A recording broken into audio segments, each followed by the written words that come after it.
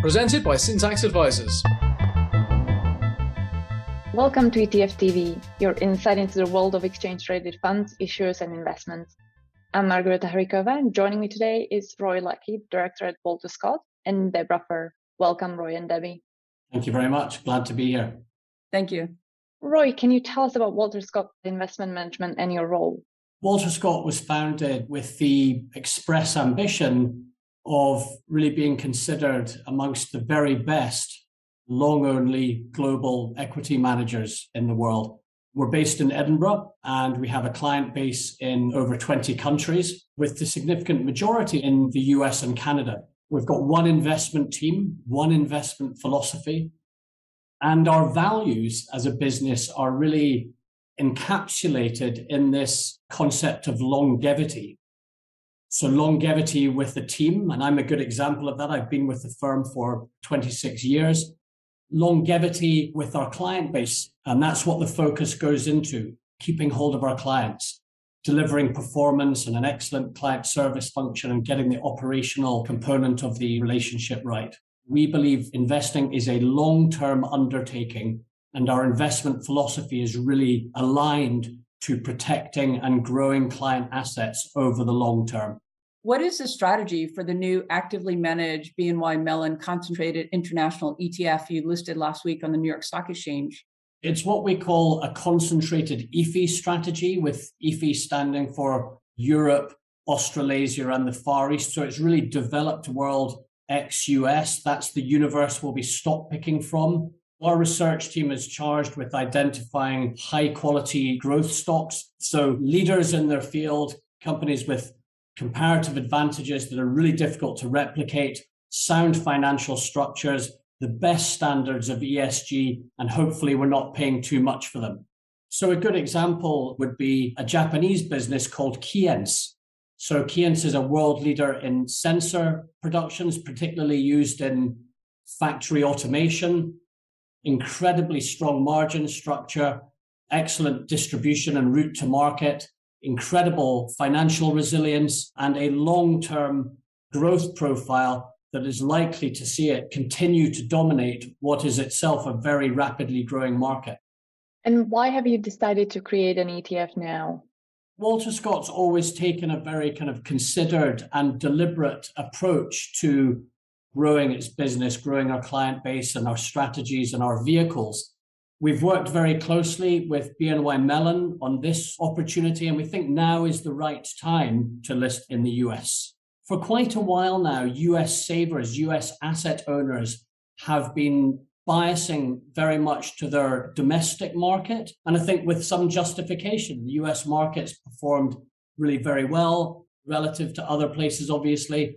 We now think that is running out of steam. So US outperformance, if you like, is coming to an end. And US markets, as we know, becoming increasingly narrowly led. So now we think is the right time for US savers to be thinking about increasing their exposure to overseas markets. They should be trying to identify the very best of what's available in Europe and Japan and the Far East. And I think this concentrated EFI vehicle will serve that ambition well. And who do you expect to use the ETF and how will they use it? The vehicle wasn't designed for a specific market segment. I think the tax efficiency will see it being popular amongst the intermediary market, so financial advisors and such like. But we are hoping through time it will become attractive to both a broad gamut of institutional and retail savers. Do you expect that you'll launch any further ETFs in the future? No intentions in the short term. We will remain open-minded to it, but no specific plans on the table at the moment, Deborah.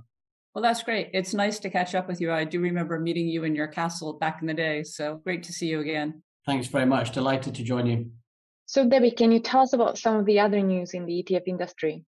Last week, there were 38 new listings from 20 issuers, and there were 59 new cross listings.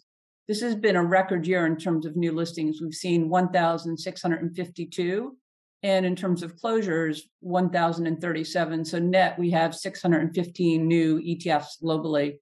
Last week, ARK launched a transparency ETF, We also have seen that Global X has issued a number of thematic ETFs in Japan, in London, and in Hong Kong. So really increasing that global offering of thematics, which has been a trend globally for many issuers.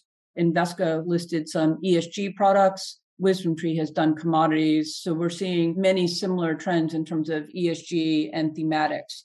I think the big news is if we look at the end of November data, the ETF industry now has gathered $1.14 trillion in net inflows. So this is creations versus redemptions.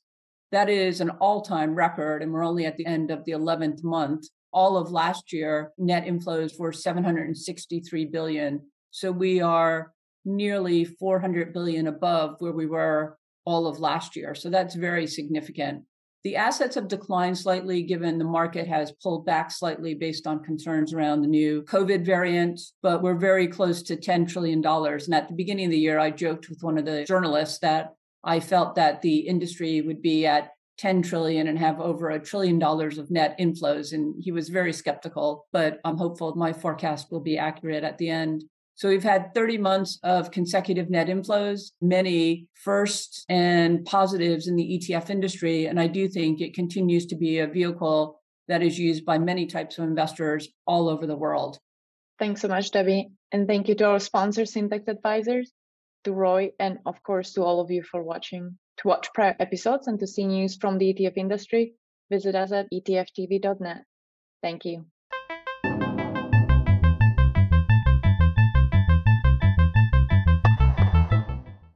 ETF TV News does not provide investment advice nor recommend products.